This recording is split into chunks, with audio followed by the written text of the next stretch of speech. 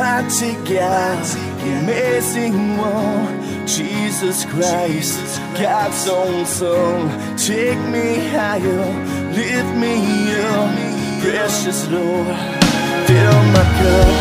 Don't wanna love another. Take me in your kingdom, Father. Reign forever. Reign forever.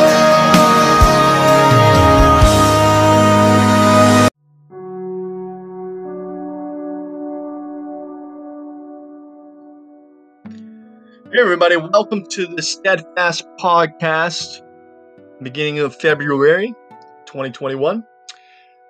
This week, we are going to continue our study in the book of Job. We're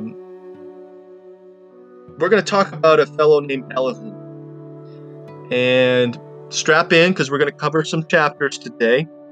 And it can get a little long. It can get a little exhausted, as you notice, going back and forth through the book of Job. But I encourage you guys to stick with this, because the whole point to going through verse by verse of Scripture is very important. You stick it out. And we're going to get to the end of Elihu's conversation, and then God's going to pop on the scene, all right? But we're going to cover this in its entirety, the 6 chapters, because we don't want to break it up, just like we did last week. So open your Bibles to the book of Job, chapter 32, and we're going to dig in.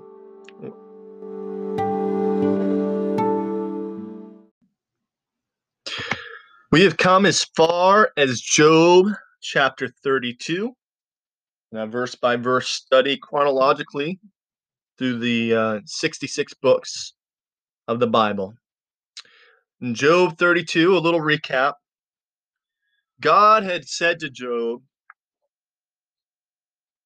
about Job that he was an upright man. This is according to God. But Satan said the only reason he serves you, God, is because all you ever do is bless him. So God allows Satan to come against Job and on 2 separate occasions. The first one, he came against his wealth and his family. Basically, everything we could think of, humanly speaking, was taken away from him.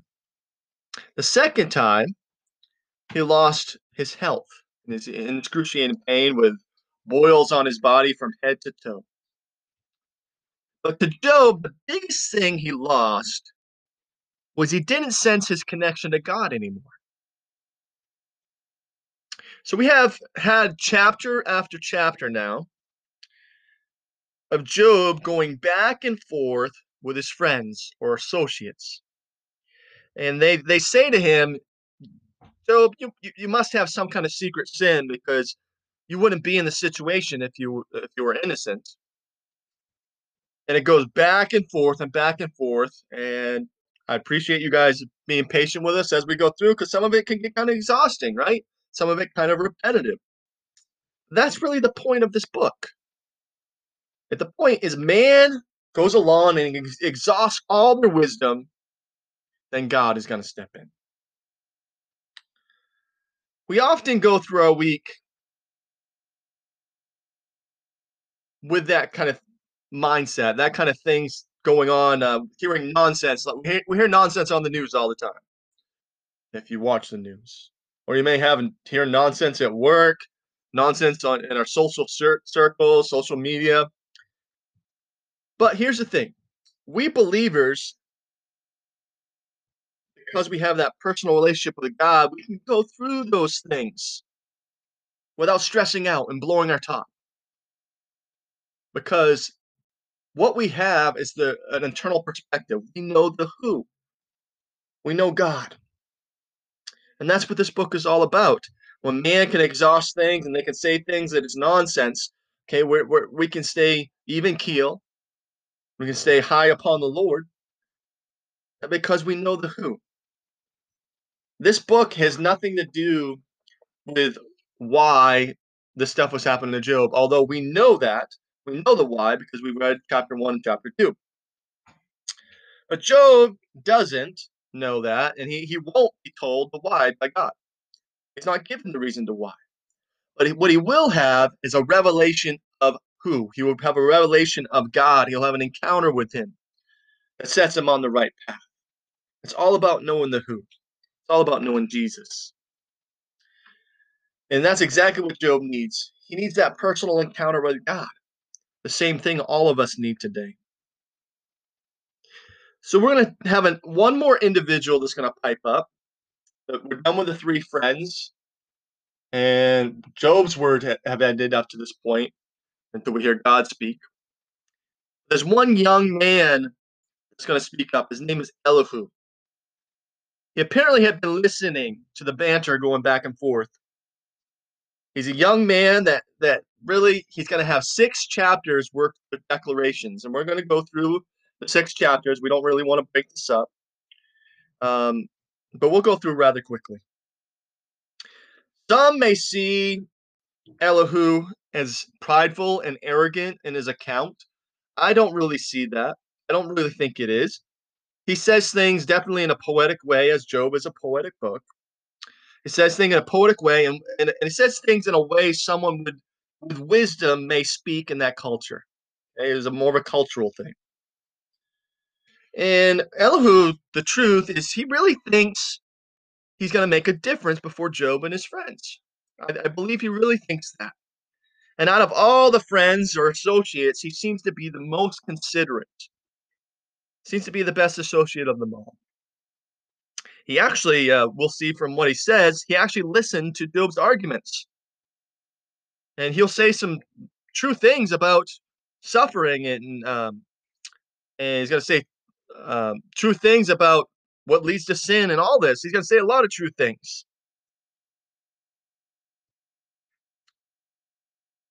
And one of the things is sometimes God does put us in our situations of suffering for our benefit. And he's gonna we'll get into this later, but he's gonna touch upon that. Sometimes we're put in certain situations also to keep us from sinning. Okay, if God didn't have us in this situation, we'd be somewhere else sinning. Sometimes that happens. He's going to touch upon that. I mean, with Apostle Paul, he actually put a thorn in the side of Paul. We don't know exactly what that was, but we know that he put a thorn in the side of him to buffet him as a protection. He can also bring suffering in our lives to develop us. Elihu is going to say some truths we're going to dig into, but in all reality, they didn't deal with Job's situation, even though they are true. So let's dig in. Job chapter 32. And we are doing translation from Hebrew to English. We'll probably stick with that as I've been diving in, and because we want to know exactly what it says in the Hebrew. Sometimes it may sound a little bit like broken English, and then we explain it. But we want to know exactly what it says. So Job chapter 32, verse 1 says, "And these 3 mortals, these men, ceased answering Job, for he was righteous in his own eyes. And then the hot anger of Elihu, the son of Barachel, the Buzite of the family of Ram, came against Job. His anger was hot because he justified his soul rather than Elohim, rather than God. And against his 3 associates, his anger was hot because they had found no answer and yet had condemned Job. And because they were older than his days, Elihu had waited to give words to Job. And Elihu saw that there was no answer in the mouth of these 3 men. His anger was hot. Elihu, whose name means my God is he, that's his name. And names absolutely meant something in the Bible, especially in these days. So it appears with his name meaning my God is he seems to have grown up with the knowledge of God. Elihu is going to be upset with Job, and he's hot here with anger because Job defended his innocence. But the way he did it, in all reality, Job did come against God's reputation, and that's what Elihu's mad about, and you can understand why he's mad. Job, in his frustration, did come against God's reputation. I mean, if Job just defended his innocence, Elihu would have kept quiet. That appears to be the case. But because he comes against God in his pain, Elihu is upset. Elihu is right on in that aspect. Because he will, Job crossed the line, and there's a few spots that he's going to have to repent for. Now, Elihu, in his response here, is going to take some of it a little too far, but he is right on that aspect. But again, Elihu, he's going to seem to defend God. God doesn't need a defense, though. Elihu's going to try to speak on behalf of God and defend God. God doesn't need that. Now, as far as Job is concerned, in anger, anger can make you do and say things that you normally wouldn't. We've all been there. And the tongue, it can be a dangerous weapon, and we end up saying things and regretting it. Anger can lead you down that path. And there is a line that can be crossed. If your anger has control of your life, then we got a problem there. Job's anger got him to the point where he said some things about God that he's going to have to repent from. Now, there is such thing as righteous anger. Anger is not a wrong thing. God gave us anger for a reason. There is righteous anger. And Job has every right to be angry with his friends. They indeed were miserable comforters. But the scripture tells us to be angry, but do not sin. Be angry, but without sin. There's a line that is crossed.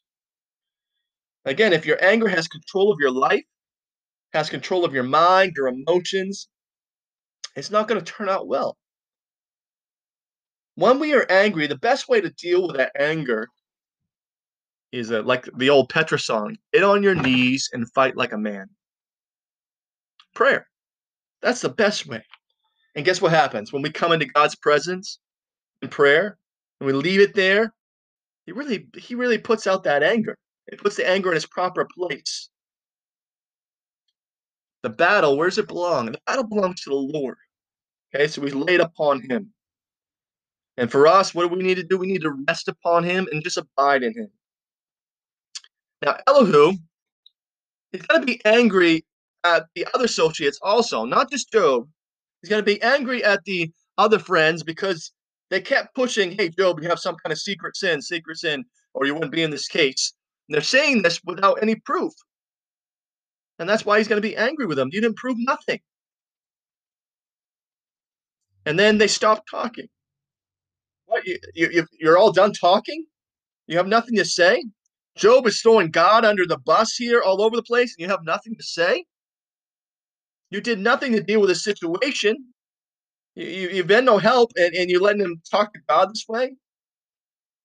Now, Elihu would agree that he had no proof of Job doing anything wrong for his situation, but he definitely did wrong by some things he said about God. And Elihu's right there. Verse 6. And Elihu, the son of Barachel, the Buzite, answered and said, I'm inferior in days. That means I'm younger.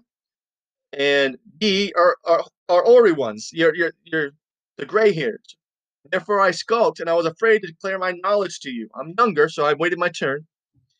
Verse 7, I said, days should speak, the ones that are older, and many years should make known wisdom. That's his thoughts, and that was a cultural thing, and there's wisdom in that. Elihu did right, especially by their culture, to listen to what the older people said. They were to be well respected. If your hair was gray, in that time, it was a badge of honor to have gray hair. Nobody was dyeing their hair in that time. Elihu is right on here. Though, I mean, even though we respect older people, your age doesn't determine your wisdom. He's right on. Your fear of the Lord and your growth in righteousness and his word, that's what determines your wisdom. The fear of the Lord is the beginning of wisdom, the scripture says. And to continue wisdom is obedience and righteousness and growth through the word of God in a personal, intimate relationship with Almighty God. It's not based on age. There are indeed many older individuals in this world, many older individuals in government and universities and entertainment, music, whatever you name it. There are many older ones that are not wise at all. And in fact, they may have a horrible influence on our culture. Indeed, we should have respect for those that are older and those that are older in the Lord. Okay, they probably have some things that we can learn from them. But it all depends on your relationship with God. After all, what did Jesus do? Jesus left the kingdom and its work in charge by a bunch of men in their 20s. The apostles, right? Just young guys. Jesus left the kingdom among these young guys. It's not necessarily your age. It's relationship with the Lord, maturity. But Elihu waited to speak. We're going to let wisdom speak first. But you guys aren't wise, he said. Verse 8. Surely, spirit isn't immortal, a spirit isn't a man, and the breath of who suffices that Shaddai, the Almighty, his breath gives him understanding. Grand ones are not wise, nor do the old understand judgment.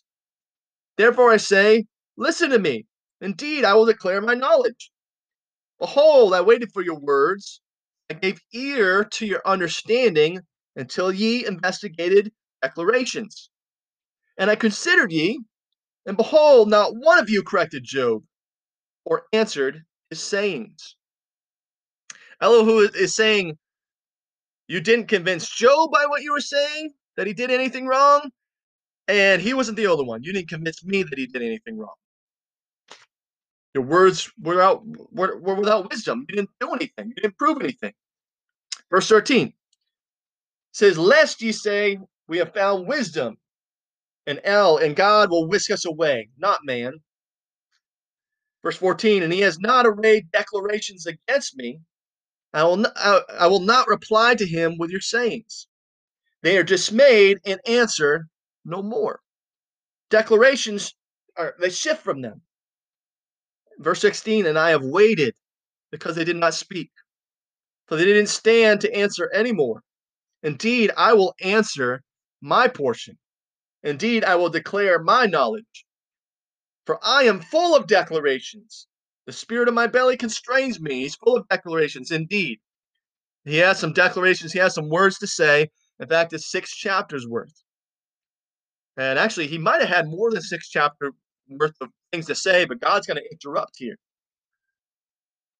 Verse 19, it says, behold, my belly is like wine that has no opening. It is rent like new skin bags. I will speak, and it is ventilation for me. I open my lips and answer. Elihu is saying, this is going to be my ventilation. All right? Let me vent, or I'm about to explode. Just like wine in those days were in wineskins, all right? If there was no ventilation for that wineskin, okay, no place for it to be ventilated, it could burst the wineskin. It's ready to pop. And Joe says, that's the way I feel. I need to ventilate. I need some ventilation. I need to get it out, Elihu says, or I'm going to burst. Verse 21. Let me not please respect the faces of man. Let me not flatter humans. I do not know how to flatter. In a little, here's what would happen. My maker would carry me off. And he continues in chapter 33. But please, Job, hear my declarations and give ear to all my words. Behold, please, I open my mouth. My tongue speaks in my palate. Some will see this as arrogance here, but this is really poetic and cultural language, the way wise people would speak. Verse 3 says, my sayings from my upright heart and my lips out of pure knowledge. The spirit of God here has made me, and the breath of who suffices, Shaddai, the mighty, his breath gives me life. If you are able, reply to me. Array to my face, station yourself. Behold, I am as your bidder to El. I'm your bidder to God. I also have been twitched from the clay. The idea here is, well, if you remember back in previous chapters, Job had said, if only there was a daysman, an arbitrator, a mediator, somebody to stand between me and God. I can't connect to him. If only somebody could come in between us. This is what Elihu says. Elihu saying, it's me. I'm the one. Okay, I'm the one, the bidder here.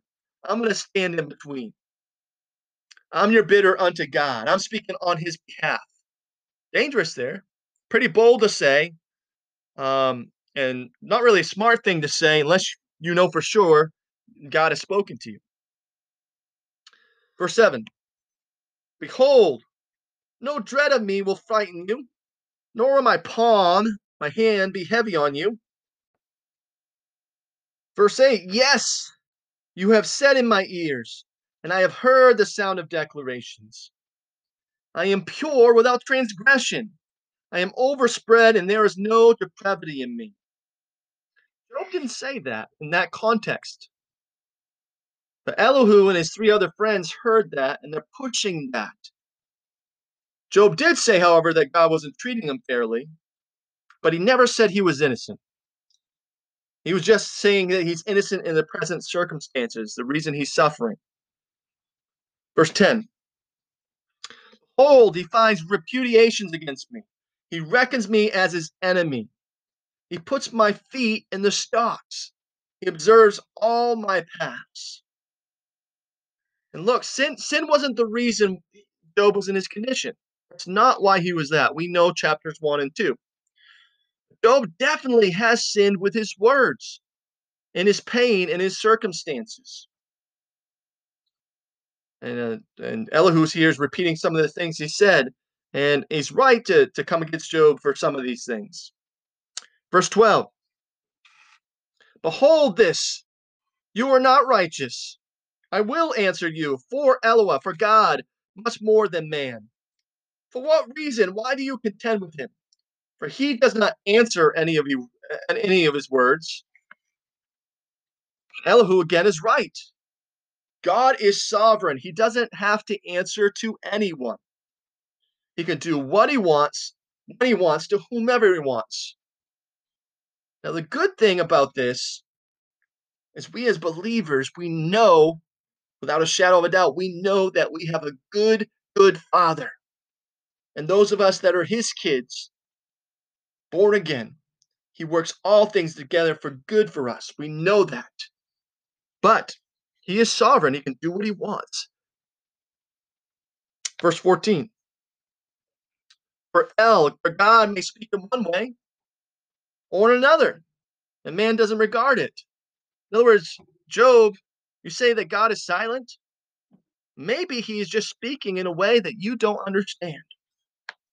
For example, verse 15, he says, in a dream, in a vision of the night, in the falling of stupor upon man, and slumbering on beds. Then he reveals the ears of mortals, of men, and seals their discipline. Elihu is right here also. God can speak through many mechanisms. He can speak through a dream. Now, that doesn't mean all dreams are from God. Sometimes it's just your dreams are just a dream. It's just processing the events of the day or whatever you heard. Maybe something you saw on TV before bed. Maybe it was what you ate. Too much sugar, too much this. But God can talk to people in dreams. And he has. In the last days, he will speak in dreams and in visions, it says in the scriptures. And he has in the past. So Elihu is right here in the sense that God uses many mechanisms to speak. And maybe Job, you're just not hearing. Verse 17. To withdraw human deed and conceal pomp from the man, from the master. He keeps back his soul from ruin. Maybe that's why he wants to protect you, to keep back his soul from ruin and his life from passing away from the javelin. And he's corrected in pain on his bed, with contention in multitude of his bones, perennial. Okay, so Elihu is touching on that sometimes we do suffer, and maybe we suffer because it's preoccupying us. God is preoccupying us from something we would get ourselves involved with if we didn't have this suffering. Sometimes that's what's happening. It's true. Sometimes God does that. That God can use difficulties in our life to keep us relying on Him, to keep us from things getting so easy that we head down the wrong path. See, not all suffering, of course, is this way, but it can be. C.S. Lewis, the famous author, says that God speaks more clearly through our pain. And many of us have found that to be true, right? I believe often we get closer in those moments when things are hard. Verse 20.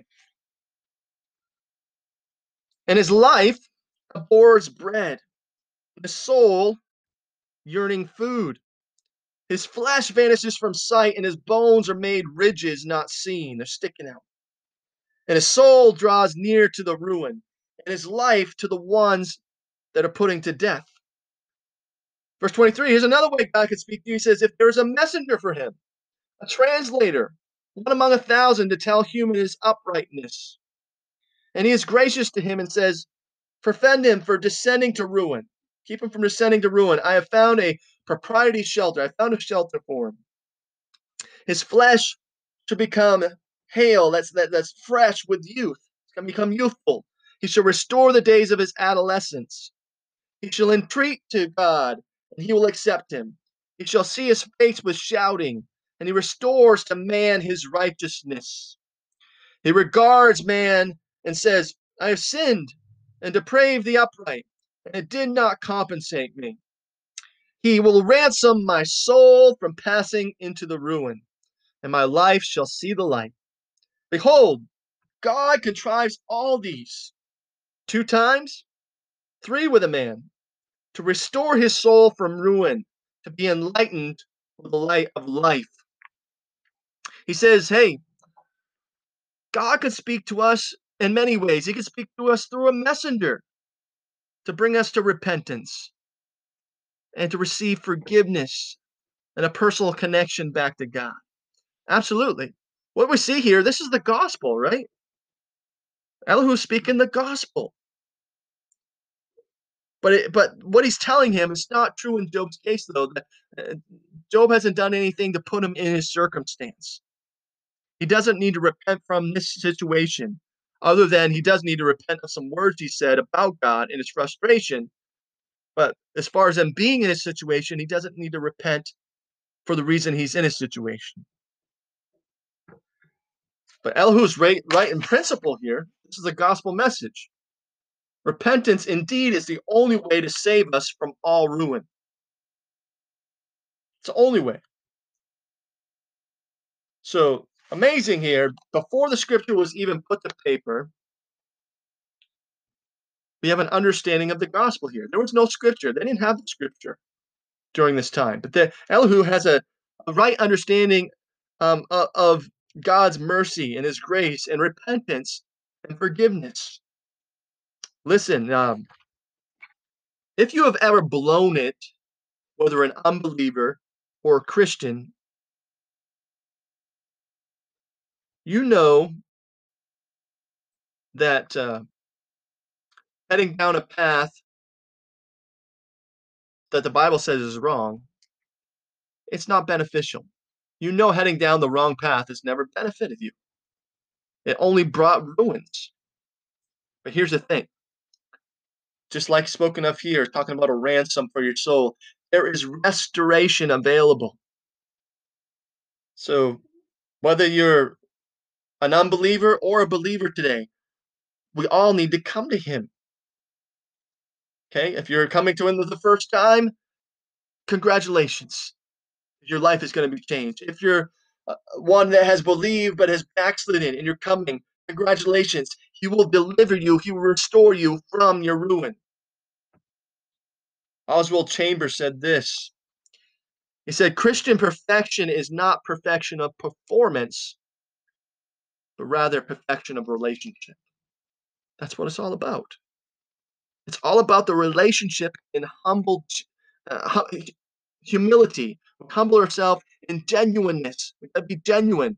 If you have a genuine repentance, He will deliver you. You will see the light and experience the light. Verse 32 says, Hey Job, if there are declarations, reply to me. Speak, for I delight to justify you, Job. If there are not, listen to me. Be silent, and I will teach you wisdom. I got some things to say. Chapter 34. And Elihu answered and said, Hear my declarations, ye wise men. Give ear to me, ye who have knowledge. For the ear tests declarations, and the palate tastes to eat of. In other words, he's saying, Job, okay, you have nothing to say yet. I got more stuff to say. In other words, I'm going to bring you a big meal here. You're going to taste this. Job, get ready to feast upon my words. They're going to be tasty. Verse 4 says, Let us choose do judgment for ourselves. Let us know between ourselves what is good. For Job has said, I am just, and God has taken away my due. Against my due, my judgment do I lie. Mortal is man is my arrow without transgression. What man is like Job? He drinks derision like water.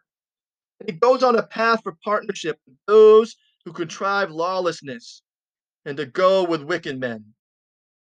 For he has said, Elihu's saying this is what Job has said. He has said, it profits a man nothing when he accepts with God. Well, Job indeed did say that God's been treating him unfairly and he's been unfairly judged, but he never said in that context that it doesn't profit a man to walk with God. Job is all for God. That's what he's missing right now. That's what he desires. Job, he's just not understanding his circumstances. But Elihu's correct. It just doesn't deal with Job here, but he's correct that it's always profitable to walk with God, even if we don't understand. And Job isn't understanding right now. Even if we don't understand our current circumstance, it's always profitable to walk with God. Verse 10. Therefore, listen to me, you men of heart. Far be it from God, to do wickedness, and from the Almighty, the one who suffices, Shaddai, far be it from him to do iniquity. For he repays man to his contrivance, and man shall find according to his path. Elihu is trying to say, you always reap what you sow. Now, in general, that's right, but he's not right here. That's not an absolute. As a general principle, yes, you reap what you sow. As a absolute principle, yes, in the end, if you sow unbelief, you will reap eternity in the lake of fire. That is true. But the truth is, if everything is reap and sow, then every single one of us would go to hell, right? That's what we deserve. We all deserve to go to hell. So, yes, in general, the reap and sow principle works, but God's grace breaks through that principle. So, yes, it's still true in general, but God's mercy and grace breaks through the sowing by the Savior, Jesus Christ. Verse 12. Indeed, truly, God does not do wickedly, nor will Shaddai, the Almighty, who suffices, pervert judgment. Who gave him supervision over the earth? Nobody did. He's God. And who placed all the habitable world? If he should place his heart on it, he should gather to himself his spirit and his breath. All flesh would expire together, and humans would return to the soil. And if understanding, hear this. Give ear to the sound of my declarations. Indeed, does one who hates judgment bind up? And will you condemn who is abundantly righteous? Who has said to a king, worthless, to patrons wicked? In other words, Job, if you won't call a king worthless or wicked, why would you come against the ultimate king, God, and say you've judged me think you judge me wrongly. Verse 19, that has not respected the faces of chiefs, nor does he regard the Savior. In other words, the one with more than the poor. God's not a respecter of persons. Okay, he doesn't have any bias. It says, for they are all the deeds of his hands. In a moment, verse 20, in a moment they die in the middle of the night. The people are shaken and pass away. The sturdy are taken away without a hand. For his eyes are on the ways of man, and he sees all his steps. There is no darkness, no shadow of death, for the ones that contrive of lawlessness to be concealed. For he does not place on man any more to go to God in judgment. He smashes sturdy ones without investigation and installs others instead of him. Therefore, verse 25, he recognizes their services. He overturns in the night, and they are crushed.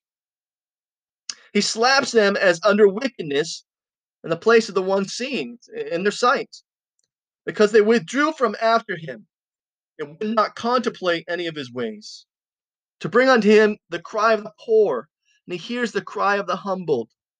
And he gives quietness, who shall condemn? And he conceals faces who regard him against a nation or against humans alike. From the reigning of a polluted human, the hypocrite, and the traps of people, the snare. For unto God has anyone said, I am born, I do no harm. Apart from what I perceive, direct me. If I have contrived iniquity, I will add no more. By you does he repay her that you have rejected, that you choose and not I? And what you have known, go ahead and speak. Man's men of heart, they say to me, wise master, who listens to me? Job speaks without knowledge. No, he doesn't. Job has some knowledge. His words are without intelligence. No, Job has some intelligence. Verse 36, my will, this is hard here, it says, my will is that Job be tested unto permanence. Ouch. Because of replies for lawless men.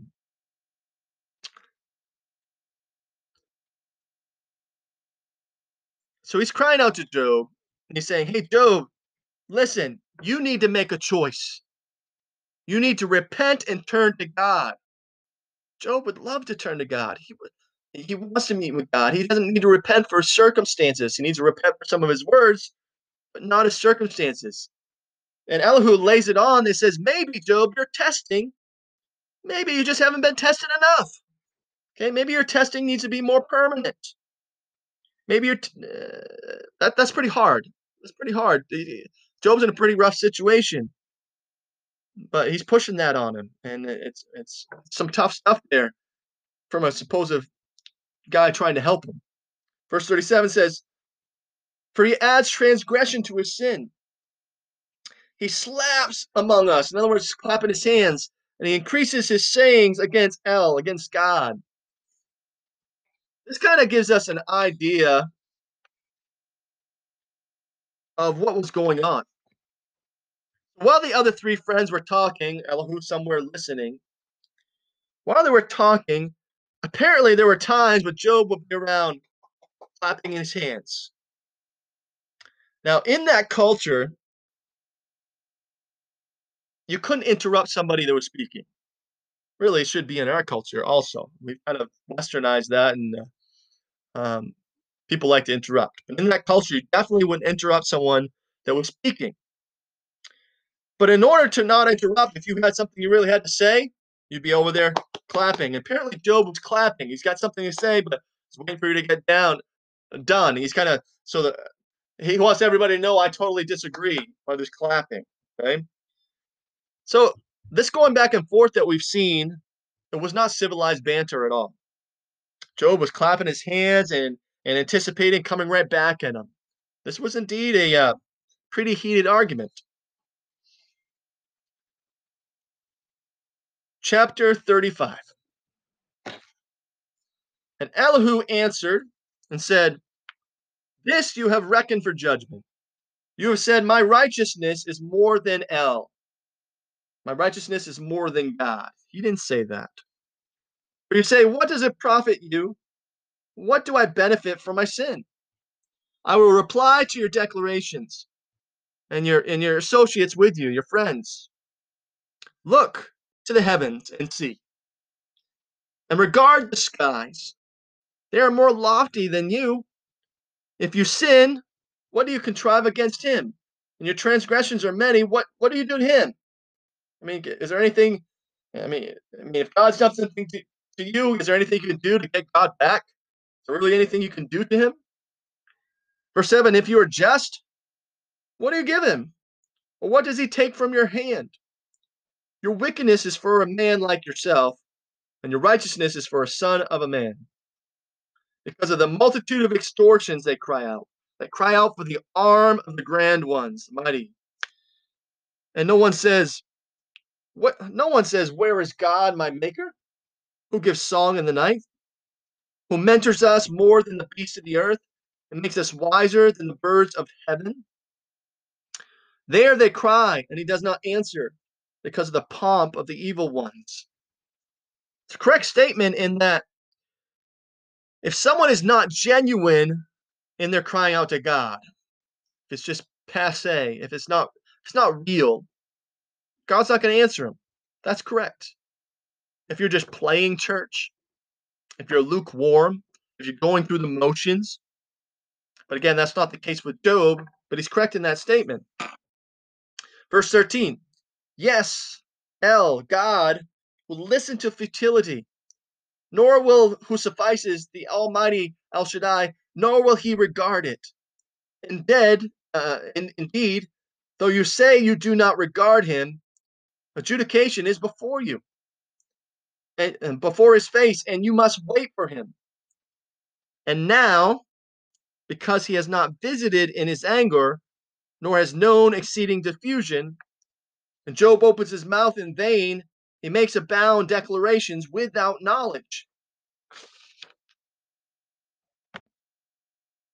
Chapter 36.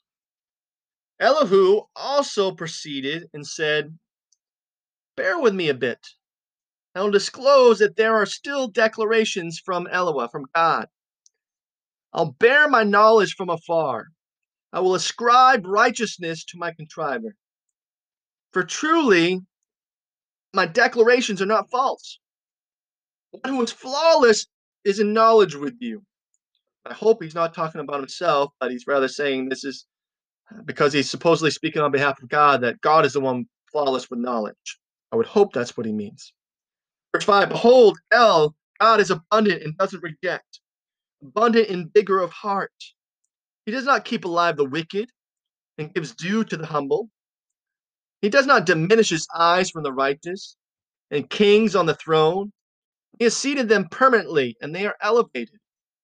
And if one is bound in manacles, seized in the lines of humiliation, and he tells them their contriving and the transgressions, that they have made themselves men, masters, he also reveals to their ear to admonition. It says that they turn back from lawlessness. In verse 11, if they listen and serve, they shall spend their days in good, and their years in pleasantness. And if they do not listen, they shall pass away by the javelin, and they shall expire without knowledge.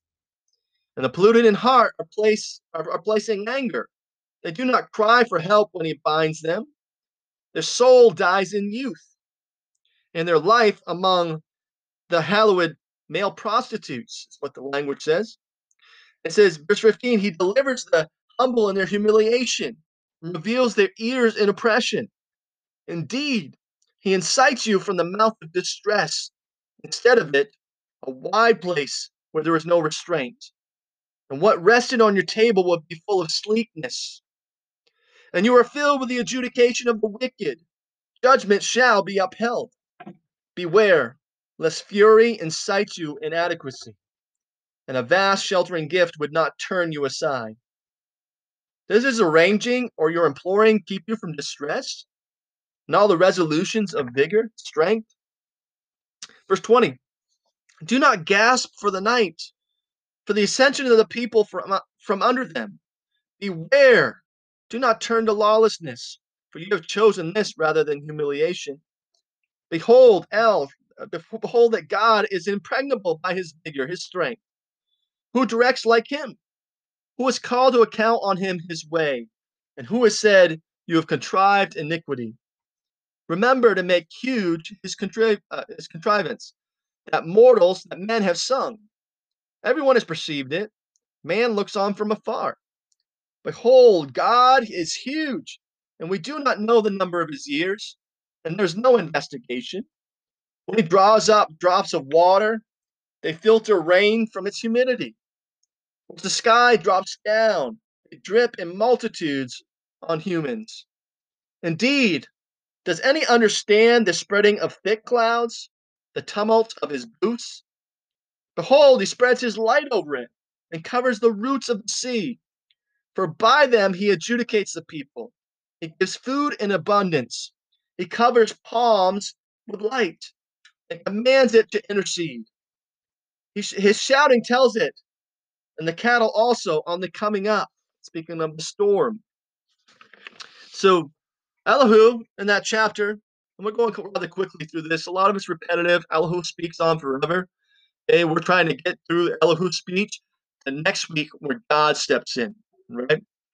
But Elihu here is he's trying to consider the awesome power of God in this chapter. Hey, Job, you know how awesome God is? Consider it. Job, if you would just have a little reverence of God, a little reverence for God. And he's going to continue that thought in chapter 37. And it may be indeed that what he's seeing, he's actually, as he's speaking, seeing a storm literally coming. As he's speaking about the awesome power of God, and the storm is on its way. And he's using that illustration because God will soon appear to Job out of the storm. Verse 37, chapter 37. Indeed, at this my heart trembles and loosens from its place. Listen attentively to the disturbance of his voice, the thundering, and the soliloquy that comes forth from his mouth. He sends it forth under the heavens, his light over wings of the earth. After a voice roars, he thunders with his pomp voice, that thunder sound, and he does not restrain them with his voice is heard. God thunders marvelously with his voice, doing great things which we cannot know. For he says to the snow, be on the earth, and to the downpour of rain, and the downpour of rains of his strength. He seals the hand of every human, for all mortals, all men, to know of his deed. The animal enters into his lair, and the tabernacles in its habitation. Tabernacles in its habitation. From the chamber comes the sweeping whirlwind, the storm, and cold from the one's winnowing. From the breath of God, ice is given. The wide waters are constrained. Indeed, by soaking, he encumbers the thick clouds, scatters his light clouds, and the ones going around turns itself by his guidance. That whirlwind, for they contrive all he commands them on the surface of the of the earth, of those that dwell on the earth. Verse 13. And here's some reasons for the storm, for these different things that happen. It says, whether for the club, what would you use a club for? Punishment, right? Whether for the club, for his land, or for kindness, he finds him. Interesting here. Three reasons God sends a storm, according to Elihu, right?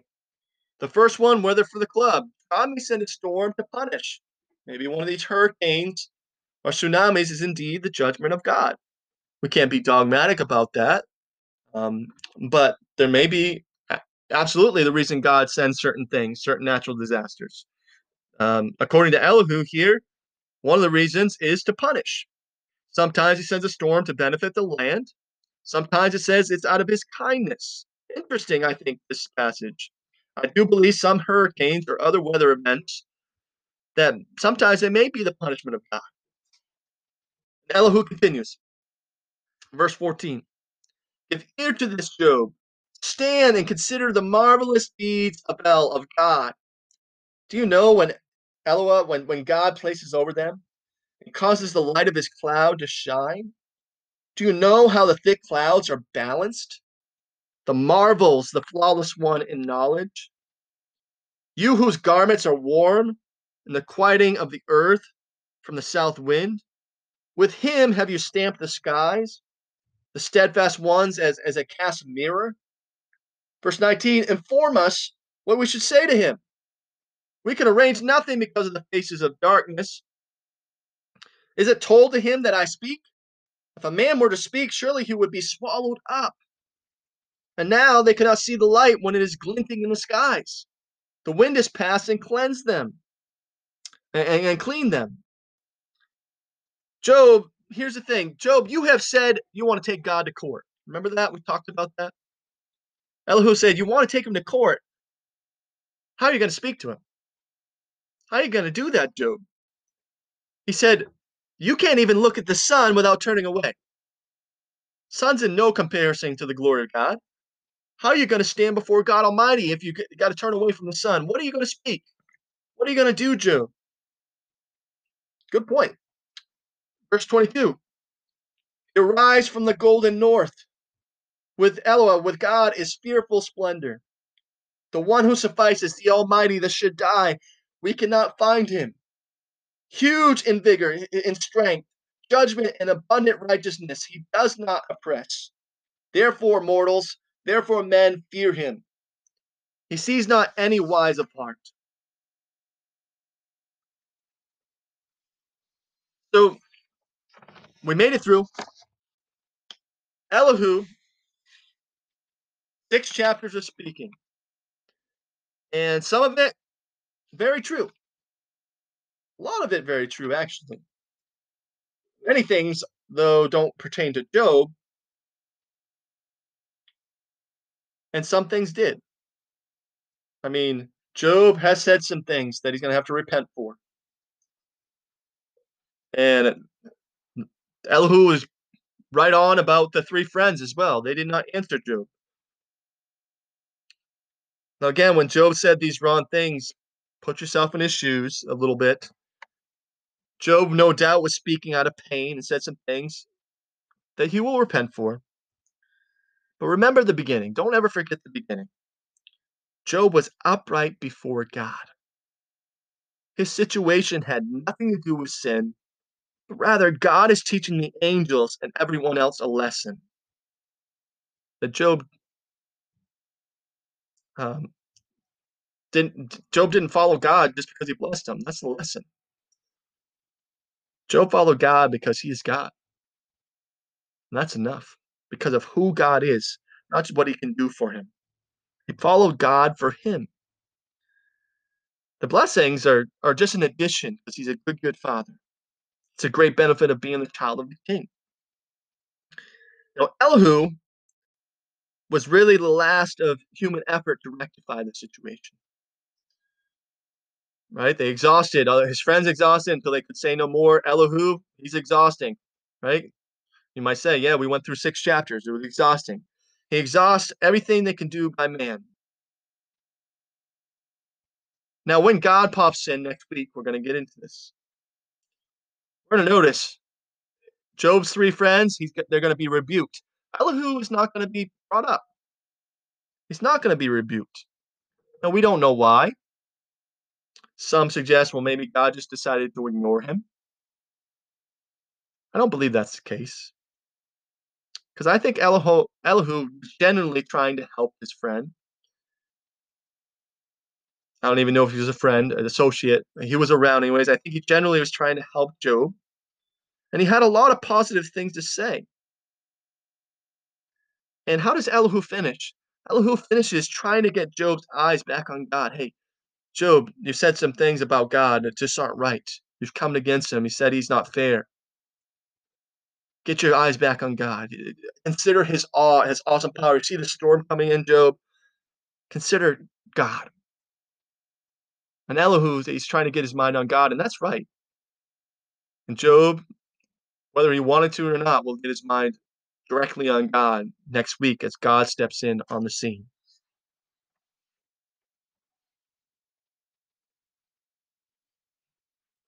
So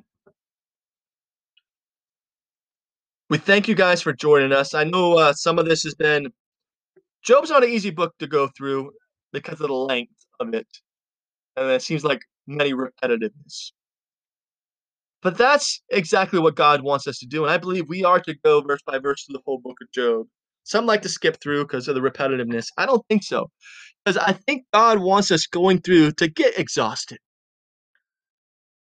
because that is what it is when you do things in your own power. When man tries to make a life for himself on his own, when we try to go in our own strength, no need of God. You can do things over and over. You can seek after satisfaction here. You can seek after satisfaction in a relationship, with money, a job, a career, kids, whatever it may be. And it'll get exhausting because it does not bring satisfaction. And God has given us many things like that to enjoy, and there's certainly blessings that come with those things. But without a relationship with God, there is no rest. We live life exhausted as we try to figure out things and we banter back and forth in this nation because one side doesn't understand the other side and vice versa. And the banter just leaves us exhausted because we're trying to come up with solutions by man's ideas, man's hearts, man's strength. Reality, we have no vigor, we have no strength, but through God. And that's the real reason we go through the book of Job. I hope it is exhausting to you. And I hope you stick it out. I hope you don't say, well, this is exhausting. I've had enough of this. It's exhausting for a reason. And we go back and forth because man does not have the answers until we get to the point with the friends. And Elihu was mad at him. He's saying, hey, you have nothing else to say? No, they didn't. They exhausted themselves. When we read last week, the words of Job have ended. He's done. Elihu had some things to say. Now he's done. They've all exhausted. And what did it do?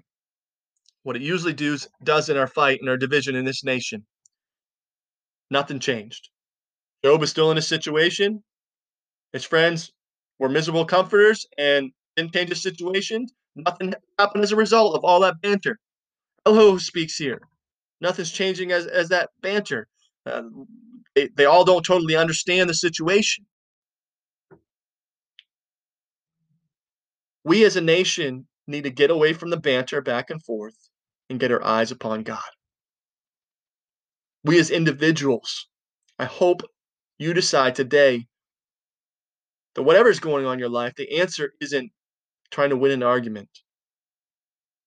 The answer is found in the pages of the Bible and in a personal relationship with Jesus Christ. So I hope you commit to him today if you've never done it, that you receive Jesus as your Savior. All you have to do is ask him. Believe on the name of Lord Jesus Christ and you shall be saved. He'll come in your life. And then you start opening a Bible and doing what it says, getting to a local church. And if you're already a believer, this year is time to get more serious about your faith. Not trying to win arguments, not trying to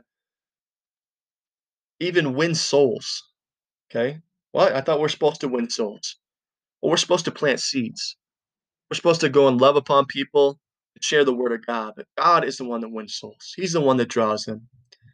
He's who we need to get them to. We're not there to try to come against somebody's morality. We speak the truth and love on what morality is. But God is the one that changes hearts. He needs to come in and do a surgery on our lives. He needs to change us. So again, we thank you for joining us here on the Steadfast Podcast.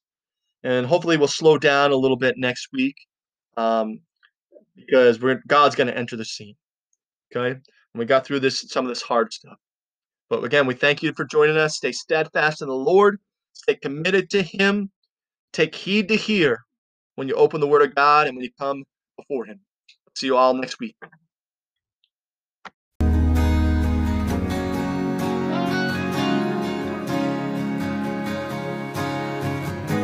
Mighty God, amazing one, Jesus Christ, God's own Son, take me higher, lift me up, precious Lord, fill my cup.